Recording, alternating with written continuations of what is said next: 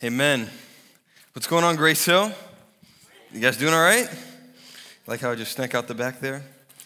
It's great to see you all, and I'm excited to be preaching the Word of God this morning. Alan's actually leading worship in kids, so you can pray for him. He's doing that thing. But we're excited to continue in our series titled Joy Over One. This is week 3, and this whole series we've basically been focusing on how we as the church are called and commissioned to pursue people with the gospel message of Jesus Christ, with the good news. And so our collective challenge throughout this series has been to basically pray through and to find one person that you can pursue in some capacity. So that might be sharing the gospel with them. It might be inviting them to church. It might even be just forming a relationship with them. But whatever that looks like specifically for you, we want to hold each other accountable to and encourage one another in this endeavor because it is so near to God's heart that we be pursuing people as God has pursued us first. So excited about that. So quick recap, the first week of the series, Alan basically talked about assessing our hearts as we begin to go into this process of pursuing the one, and so what that might look like.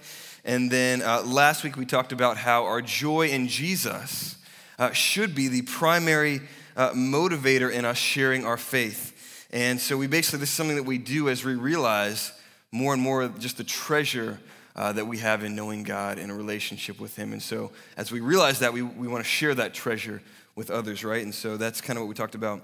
And so this week, for our third week in our series, we want to get really practical, and we want to dive deeper into what it looks like to actually pursue the one and how it is that we do that. And so what we're going to be doing is we're going to be looking at a few different texts here today in the New Testament. So we're going to be looking at the life of Christ, and some interactions that he has. We're going to be looking at Paul and some interactions that he has.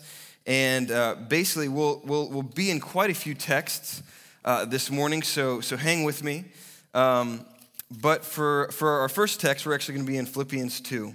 And again, as we jump around, I'd encourage you guys just to take notes, to write things down, to take some notes, and to even go back to these texts later on and just to dig into them a little bit deeper. So for starters, we're going to be in Philippians chapter 2, and I'm going to pick it up for us in verse 3. And I feel like we've actually been in this passage quite a bit lately, so what's one more time here in Philippians 2? So we're going to start it in verse 3, and it says this, Paul speaking to the church in Philippi. He says, "Do nothing from selfish ambition or conceit, but in humility count others more significant than yourselves. Let each of you look not only to his own interests, but also to the interests of others. And have this mind among yourselves, which is yours in Christ Jesus, who, though he was in the form of God, did not count equality with God a thing to be grasped, but he emptied himself by taking the form of a servant. Being born in the likeness of men and found in human form, he humbled himself by becoming obedient to the point of death, even death on a cross. Therefore, God has highly exalted him and bestowed on him the name that is above every name, so that the name of Jesus every knee should bow in heaven and on earth and under the earth, and every tongue confess that Jesus Christ is the Lord, to the glory of God the Father." And so, church, what we see here in Philippians 2 is this incredible act of pursuit. Jesus comes down from heaven, he becomes a man, and then he redeems the world by going to the cross and accomplishing what he did there with salvation. And so the main connection that I want us to make today is basically that the primary way that Jesus served, that Jesus pursued us, was by becoming a servant to us. So the primary way that Jesus pursued us was by serving us.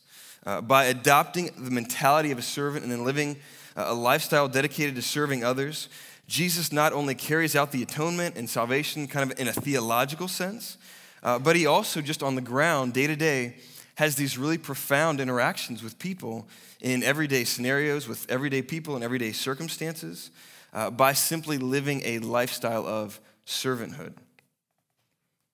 This concept of service as a means of pursuing people is something actually that my wife and I, Julie, have experienced quite a bit, even just in the various places that we've lived with our neighbors. And especially when with neighbors who maybe aren't as friendly, or maybe there's a wall up, maybe they're not really interested in getting to know you. Man, we have found just that if we are faithful in really simple ways to serve them or to show kindness, inviting them over, having them over for a meal, whatever it might be, it's incredible how the walls just come down quickly. And they're open suddenly to talking and to building a relationship. And really, honestly, at that point, they are ready to be pursued when we have been faithful to serve them and to show them kindness. And so it is just, for me, it is so profound to see how serving someone really tees up your ability to pursue them with the gospel, with the good news of Jesus. And so that's what we're going to be looking at today, servanthood, and how it is one of the most, I think, practical vehicles for pursuing the one. So we're going to be in the New Testament. Again, we're going to be looking at a few different stories and interactions between Jesus, Paul, and others. And as we look at these various interactions, we're going to be focusing on two primary categories. So first, we're going to look at three attitudes of a servant. And then after that, we're going to look at three actions of a servant. So three attitudes and then three actions. And so we're going to look at how these attitudes and these actions honestly really complement one another, how they reinforce one another in a lot of ways. And so my hope and my prayer is that as we look at some of these interactions, we will get just some really good insights as to what it looks like to practically pursue people with the gospel. So first, we're going to be looking at some of our attitudes. And I think it makes sense to hit the attitudes first because if we can adopt these attitudes, if we can train ourselves to get into the mindset of a servant, then I think the actions are just going to flow naturally. If we are in a place where we're basically just saying, hey, I'm a servant, I'm here to serve, how can I bless somebody today? And so we're going to start with the attitudes. And so for this, we're going to hit our first attitude out of Matthew chapter 12. So you can turn there. We're going to have these scriptures on the screen as well. But Matthew chapter 12, and this is an interaction that Jesus has with the Pharisees. And so let me pick it up for us in Matthew chapter 12, verse 9. So he went on from there, and he entered their synagogue. And a man was there with a withered hand, so he had a physical deformity. Notice that. And they, the Pharisees, asked him, is it lawful to heal on the Sabbath, so that they might accuse him? And he said to them, which one of you who has a sheep, if it falls into a pit on the Sabbath, will not take hold of it and lift it out? Of how much more value is a man than a sheep? So it is lawful to do good on the Sabbath. And he said to the man, stretch out your hand. And the man stretched it out, and it was restored, healthy like the other.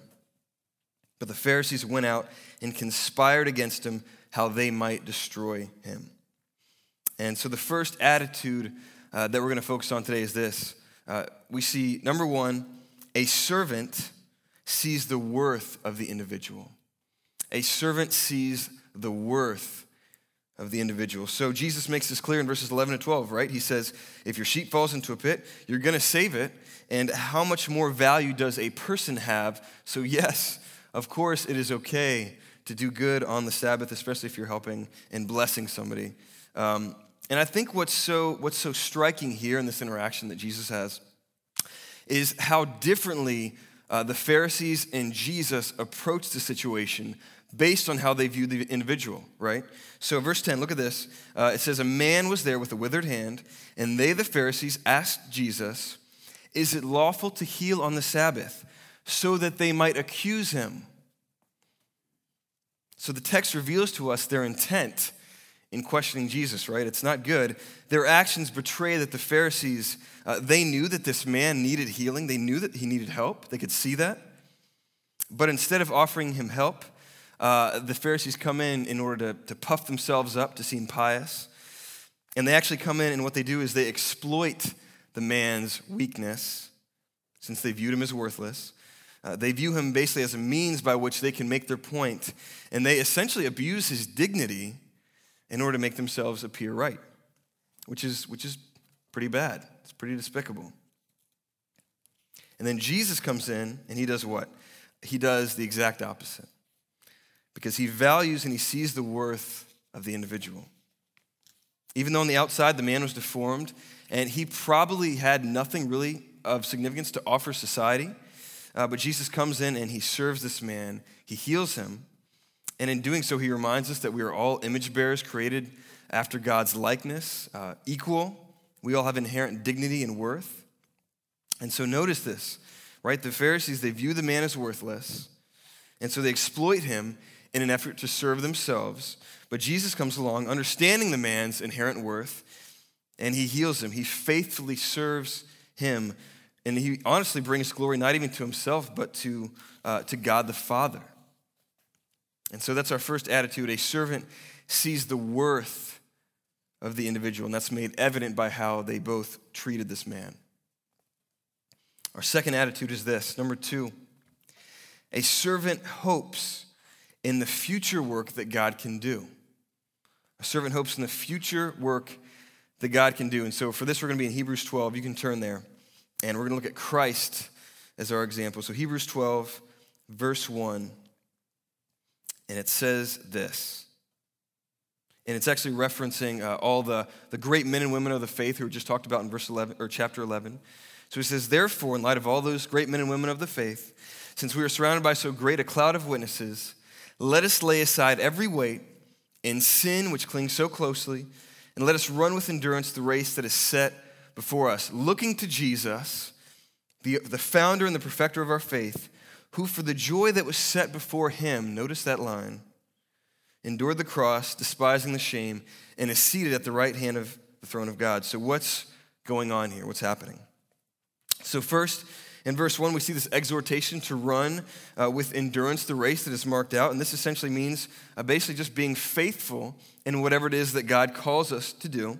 And then the writer pivots, right? He reminds us by way of example, Jesus' example, of how Jesus was faithful. And so verse 2 says this. He says, looking to Jesus, the founder and perfecter of our faith, who for the joy that was set before him, pause right there. What does that mean? What do we mean by that? So as Jesus was serving, and you can remember back to Philippians 2, right? He's in heaven. He empties himself. He comes down, takes on flesh, becomes a man, and he serves us by going to the cross. As Jesus was serving, he had a hopeful expectation that he was looking forward to of what God was going to do through him. And this was essentially the joy that was set before him. This is what he was looking to. And this was salvation for humanity. This was his own resurrection. This was God being glorified. This is kind of all that good stuff that would come about.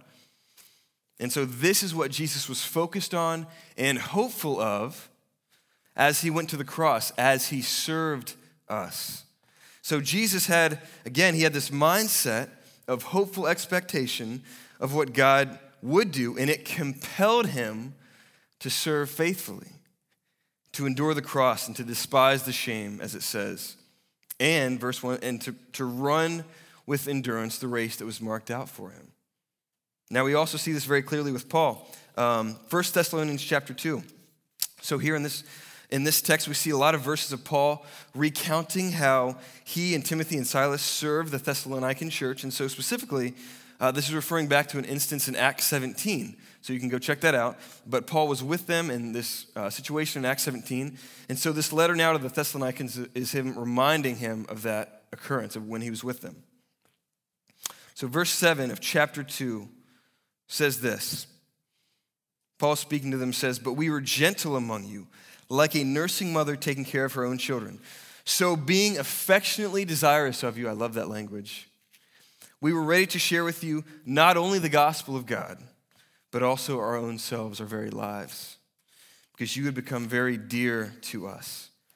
For remember, brothers, our labor and our toil, we worked night and day that we might not be a burden to any of you, while we proclaimed to you the gospel of God. You are witnesses in God also how holy and righteous and blameless was our conduct towards you believers. For you know how, like a father with his children, we exhorted each one of you and encouraged you and charged you to walk in a manner worthy of God." Right, so here's Paul and the gang faithfully serving the Thessalonians amidst trials, difficulties. They were even stoned right before this. And so they're serving them very well. But where does this hope piece come in, right, into the equation in terms of how their hope that they had inform their behavior. We'll look down at verse 19. It makes it clear for us. Paul says, "For what is our hope or joy or crown of boasting before our Lord Jesus at his coming? Is it not you, Thessalonians? For you are our glory and our joy." So we see here that similar to Jesus back in Hebrews, the joy that was set before Paul, right, was a deep and abiding hope and expectation that God could minister to and could change these people, these Thessalonians, these pagan idol-worshiping people. He was hoping in that as he was serving them and teaching them the gospel amidst various trials. So he serves them faithfully. And what's so cool is that God does end up transforming these people and honestly bearing lots of fruit from the Thessalonican church. They're one of the most fruitful churches that we see in the New Testament. My wife Julie, her job, she works for a nonprofit called Apartment Life, and essentially what they do is they put Christian couples into apartment complexes for the sake of doing community events and just boosting kind of community morale. In terms of serving their neighbors well and loving their neighbors, and it's a really great ministry. And because of this, these usually couples or roommates get lots of opportunities to share their faith or to invite people to church. And one really cool story I was encouraged by that happened a few months ago. So basically, one of the communities, a family from Iraq, moves in, and they have a few small kids. They don't really have much. And basically, this team just took it upon themselves to serve this family so well. And so they provided them basic home needs like plates and dishes and stuff because they didn't have any in the move. So they didn't have to go buy some. They gave them rides. They carpooled. They watched their kids and babysat. They cooked them meals. They even went on a trip with them to New York City because I guess this family always wanted to go and see New York City. And so they just befriended them, and they essentially made it their job to serve them because, I would argue, they had a hopeful expectation of how God could, through their efforts, use them to minister to this family and potentially even change their lives. And sure enough, after months of serving and doing this faithfully and well, the father came to faith in Christ just a couple months ago.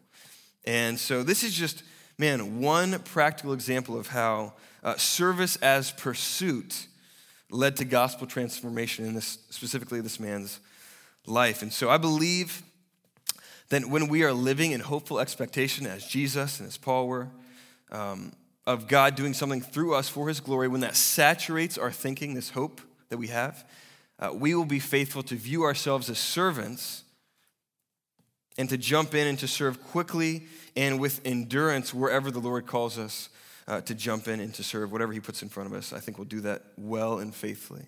And so again, that's our second attitude. A servant hopes in the future work that God can do. They look expectantly towards that. And then our third attitude is this. We're going to be in 1 Corinthians chapter 4 for this. Again, we'll have it on the screen. And so Paul essentially is writing to the Corinthian church, and he says this in verse 1. Paul says, "This is how one should regard us," talking about himself and the apostles. "This is how one should regard us, as servants of Christ and stewards of the mysteries of God. Moreover, it is required of stewards that they be found faithful."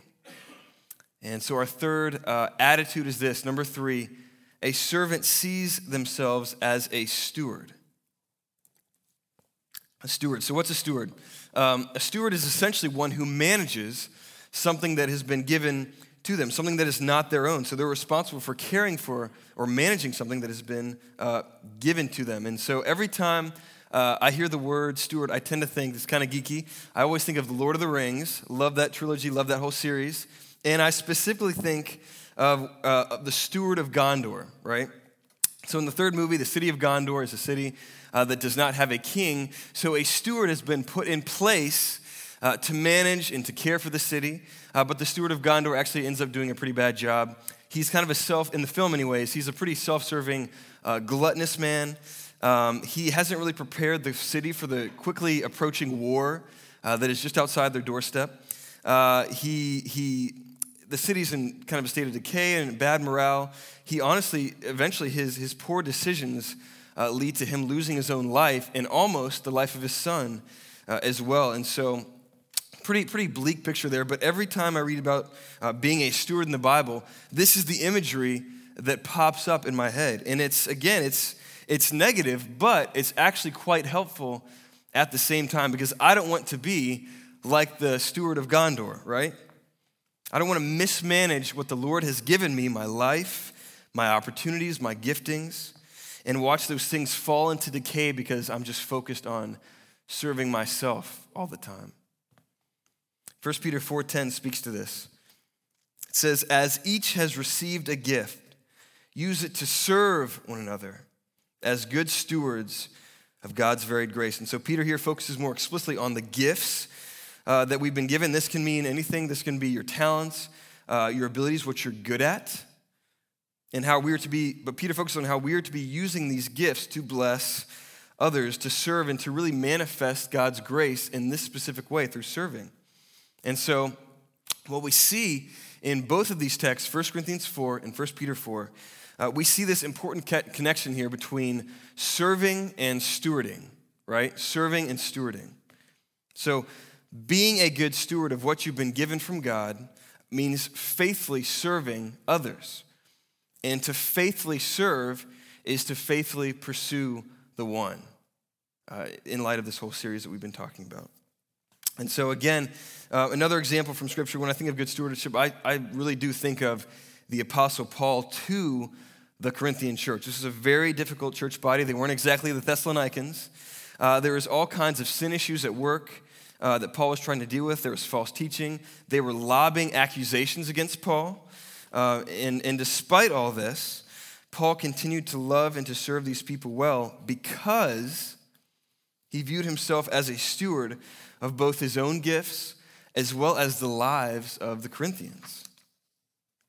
And viewing his life not as his own, but as something that God had given to him, that he was to steward well, he faithfully served these people. And guess what? Just like the Thessalonians, it did eventually bear fruit in the Corinthian church. And so, again, that was our third attitude. Number 3, a servant sees themselves as a steward. And so that wraps up our 3 attitudes. And we're now going to look at our 3 actions. And these are kind of where we're going to really get into the nitty-gritty practical application portions. And again, I think that's because if we adopt these 3 attitudes, I think they necessarily flow into 3 actions. And so these not just these 3 actions, but many other actions too, as we seek to reflect Christ well and to serve. So the first action of a servant is this that we see is number 1, a servant labors in prayer. A servant labors in prayer. And so for this, we're going to turn to Colossians, another church in the New Testament that Paul is writing to. And we're going to be in chapter 1, halfway through verse 5. So 5b is where we are going to pick up. Paul writes to the Colossian church. He says, of this you have heard before in the world of the truth, the gospel, which has come to you as indeed in the whole world it is bearing fruit and increasing as it also does among you since the day you heard it and understood the grace of God in truth, just as you learned it from Epaphras, our beloved fellow servant. He is a faithful minister of Christ on your behalf, and he has made known to us your love and the Spirit. All right, so Epaphras, who's this guy? He was the guy who essentially planted the church in the city of Colossae. And Paul is commending him because he has been a faithful minister to the Colossians. So notice in verse 7, real quick, how Paul links faithful ministry here to Epaphras viewing himself as a servant, right? So faithful ministry, viewing themselves as a servant. Notice that connection. And then skip ahead a little bit more, Colossians chapter 4 now, at the end of the book, verse 12. Epaphras, who is one of you, a servant of Christ Jesus, greets you, always struggling on your behalf in his prayers, that you may stand mature and fully assured in all the will of God. Some other translations of this verse, struggling, also can be translated laboring or wrestling in prayer. And so Epaphras shows us that laboring or struggling in prayer is just an action that a good servant is going to do. And specifically, he's praying that the Colossians would mature in their faith and that they would be assured of God's will and his purposes in their lives. And so, Grace, I think the implications for this point are pretty clear. As we continue on in this series, we need to be going to the Lord regularly, consistently. We need to be laboring in prayer, wrestling in prayer even, for the one that the Lord has laid on our hearts to pursue.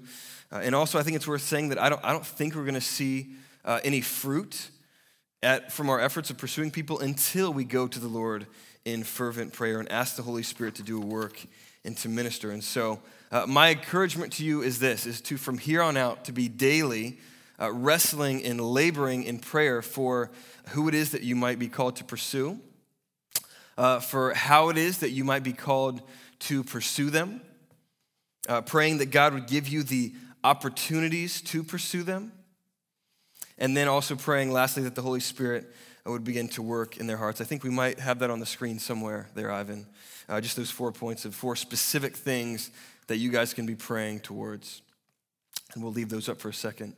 And we're not going to go here today, but Jesus also really communicates this point of how important prayer is, whether he's encouraging the disciples to pray in the garden or whether he's encouraging them to pray in regards to how they carry out their ministry.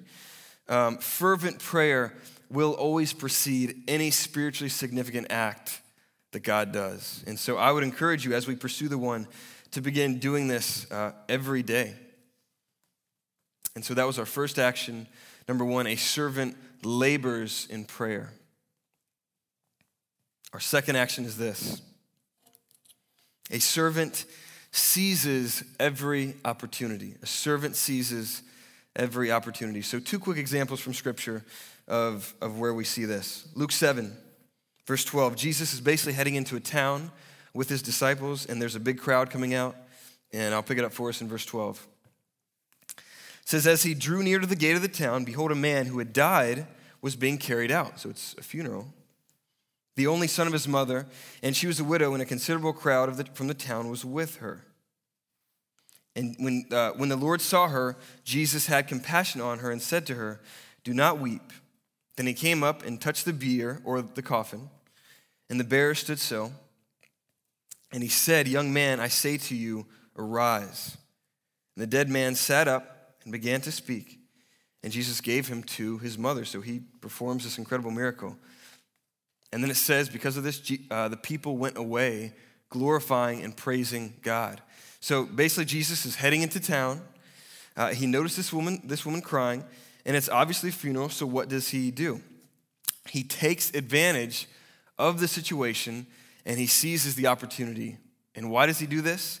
Because Jesus is a servant, and his head and his thinking is just in this place of, man, how can I be serving? How can I bless this woman? How can I bless these people? And obviously, we can't raise the dead.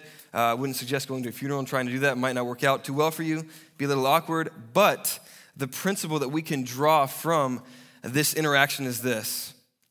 When the opportunity presented itself, Jesus used the power that was at his disposal to bless and to serve someone else and to comfort this woman. He just jumped on the opportunity, right? He's just right there.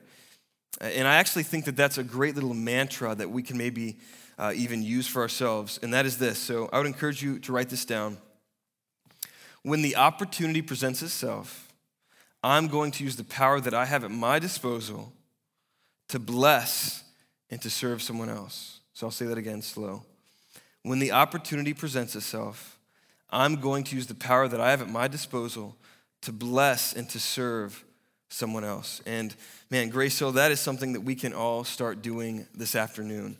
We can seize the opportunities that the Lord presents to us and look for ways to bless people using the gifts that we have at our disposal. And so what I love here is the end result of this, if you noticed, is that people go away glorifying God, praising God. And so again, notice the connection here. Jesus seizes the opportunity to serve somebody, and the result is people praising and worshiping God. And so that is what this series is essentially all about. If we are faithful to seize opportunities and to pursue people in faith, the Lord can use that to bring people from death to life, to save people, to create worshipers for himself, and to transform lives. And so that's our second attitude. A servant seizes every opportunity. And then finally, our third action that we see in Scripture actually brings us full circle back to our original text that we began in Philippians 2. So you can head back there. But this time we're a little bit later in the chapter, and Paul is actually now commending his co-laborer, a man named Epaphroditus. So this is not Epaphras with the Colossians. This is a different person. This is Epaphroditus with the Philippians. So just note that. But Paul is commending him because he has served, like Epaphras, the Philippian church really well. So let's pick it up in Philippians chapter 2, verse 25. Paul says, I have thought it necessary to send to you Epaphroditus, my brother and fellow worker and fellow soldier, and your messenger and minister to my need. For he has been longing for you all, and he has been distressed because you heard that he was ill. Indeed, he was ill, near to death, but God had mercy on him. And not only on him, but on me also, lest I should have sorrow upon sorrow. I am the more eager to send him, therefore, that you may rejoice at seeing him again, and that I may be less anxious. And then listen to this, verse 29. So receive him in the Lord with all joy, and honor such men, for he nearly died for the work of Christ, risking his life to complete what was lacking in your service to me. And so our third action is this: a servant takes risks for God. A servant takes risks for God. And so in light of what we see earlier in chapter 2 of Christ coming down from heaven and serving us, becoming a man, Paul now points us to a human example of this, of what faithful service looks like. So Epaphroditus, he wasn't anybody special per se. In fact, Paul makes it clear in verse 25 that he was just a messenger. But he was a guy who viewed himself first as a servant. And that view of himself spilled into the way that he actually lived his life on a day-to-day basis. He was a Christian servant who took a risk by bringing this gift. It was likely a monetary gift from the Philippians to Paul while he was in prison. And he did this even though he was sick, and it almost killed him. It was almost to the point of death. And then, after that, Paul shows us, he took another big risk, potentially still being sick, we're not sure. He took another risk of bringing the letter now from Paul back to the Philippian church. And what letter I mean is actually the book of Philippians. So Epaphroditus delivers the book of Philippians, this letter, from Paul back to the Philippian church. And what's so cool is that because Epaphroditus was willing to take the step of faith, to take this risk, potentially risking his health even more, Paul was encouraged while he was in prison. The Philippian church was built up. And now we, as the church today, get to enjoy the book of Philippians. How great is that? So this is the letter that was delivered. And all of this because Epaphroditus was a faithful servant. And so, church, just really notice the fruit here that came about because one faithful servant was willing to take a risk for God. So what I would encourage us to do is to think through and to pray through how the Lord might be calling you to take a risk or a step of faith, to take a risk even in pursuing your one. It might be taking a risk to serve somebody in your office. It might be taking a step of faith to serve somebody in your neighborhood. It might be taking a risk to serve somebody in your family or to connect with them. Maybe even to mend a broken relationship that you have in your life. But we take these steps knowing that the Lord can use them, that he does use them, to get the gospel out, to multiply joy in Jesus, and to see people be transformed by the love of Christ. And so that's number 3. A servant takes risks for God. So I would encourage you strongly to think through what taking a risk even this week might look like. And so that's our 3 attitudes, our 3 actions. Just a quick recap. Our 3 attitudes were these. 1, a servant sees the worth of the individual. So how is it that you can get into this mindset of seeing every person as an image bearer reflecting God's glory and God in some specific way? A servant hopes in the future work that God can do. So how are you hoping in and really anticipating and expecting God to show up and to do something? Are you expecting that? A servant sees themselves as a steward. So how are you managing the gifts and the life and the opportunities that God has given you? And then our actions, a servant labors in prayer. How are you praying? We want to make sure that we're praying daily and intentionally for the people that God has laid on our hearts. A servant seizes every opportunity. So again, how can we see ourselves more as a servant so that we can be ready so that when an opportunity does present itself, we're just right there ready to go as Jesus was, ready to bless somebody using whatever it is that we have at our disposal. And then lastly, a servant takes risks for God. How is it that you can potentially step out in faith and maybe take a risk, which might mean, honestly, you putting yourself in a vulnerable position. It might mean that you step into a situation where, Lord, if you don't show up, I might look like an idiot here. But I think it's in those types of situations when we do that God shows himself most faithful, because it's not about us, it's about him getting the glory after all. And so those are our three attitudes, our three actions. And so from all these examples that we just looked at, I just want us to notice how the service-oriented nature of these attitudes and these actions led to fruit in the lives of the Thessalonians, the Colossians, the Corinthians, the Philippians, and then the people that Jesus interacted with. And again, we see this fruit because the people who were directly ministering to these churches viewed themselves first as servants. And so, Grace Hill, I think, in light of all this, I think our big takeaway from today is this. Do you see yourself primarily as a servant? Is that how you view your life? And do you exist to serve others and to put their needs above your own?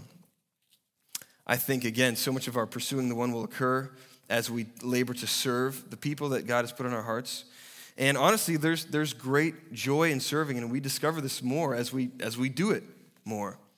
I think we realize that this is something that is so fundamental to how we were designed to function, that it's one of the primary places where we actually discover joy in life is through serving and helping others. And this is actually something that we see in Scripture in the relationship between the Father, the Son, and the Spirit. The three members of the Godhead exist to serve and to glorify the other.